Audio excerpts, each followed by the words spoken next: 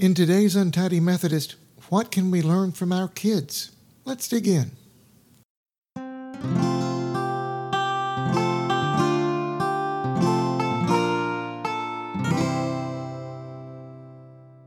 Today's passage comes from Mark chapter 10, verses 13 through 16. People were bringing little children to Jesus for him to place his hands on them, but the disciples rebuked them.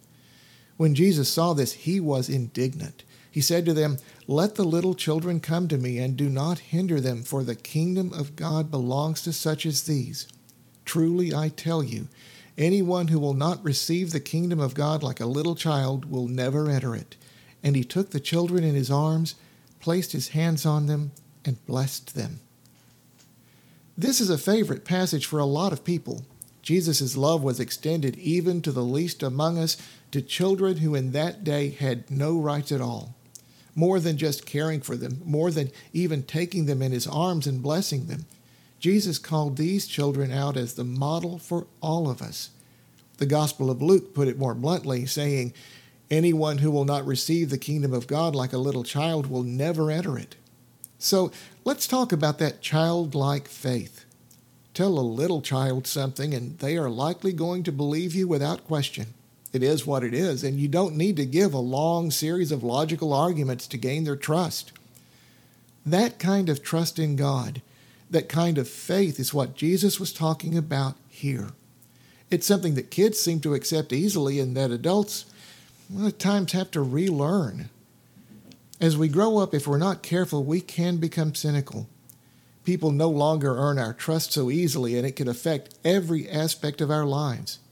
In a way, it can be understood. We've dealt with enough people who weren't honest with us that we just don't accept things at face value anymore. The problem is that we can become jaded over time, and having that childlike trust in anything can be a struggle. Nothing good can come of that. And yet, it's all too easy to fall into that trap. Now, a bit of healthy skepticism can be helpful in our day-to-day lives. It can even be a useful thing when we're buying a car or a house, or when dealing with 100 other things in our work lives. But if we allow that to take over our whole lives, if we let that turn into bitterness and doubt, it can pull us away from a trusting relationship with God.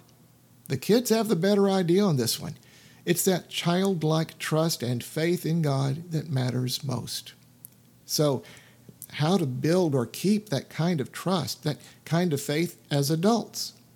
And when it comes to our walk of faith, I come back time and time again to John Wesley's view of grace. I've talked about prevenient grace, justifying grace, and sanctifying grace sometime back in episode 22 if you care to look it up. But for now, let's talk about the idea of sanctifying grace and how it may apply here. That's the kind of grace that comes after we've received forgiveness for our sins and accepted Jesus into our hearts. It's the kind of grace that works within us throughout the rest of our entire lives. As an article on umc.org put it, sanctifying grace shapes us more and more into the likeness of Christ. It's that grace that brings us closer and closer to that childlike faith that Jesus talked about here. It's the idea that when we accept Christ, we're still sort of baby Christians. We have a lot to learn and possibly a lot to unlearn as well. But if we stay with that journey, if we continue to learn and grow in our faith, we can get back to that amazing, trusting, childlike level of faith that Jesus talked about all those years ago. Will you pray with me? Loving God, we thank you for the example of a child's trust and faith.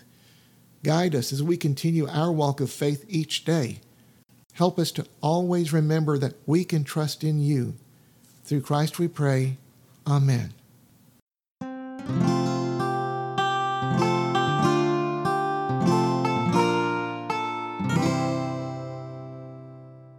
Thank you for listening to the Untidy Methodist. You can find us on Apple Podcast, Spotify, and now Google Podcast, along with SoundCloud, Facebook, CastBox, and Podcast Addict. Please like, subscribe, follow, and tell a friend. Your comments, your suggestions, and most of all, your prayers are most appreciated.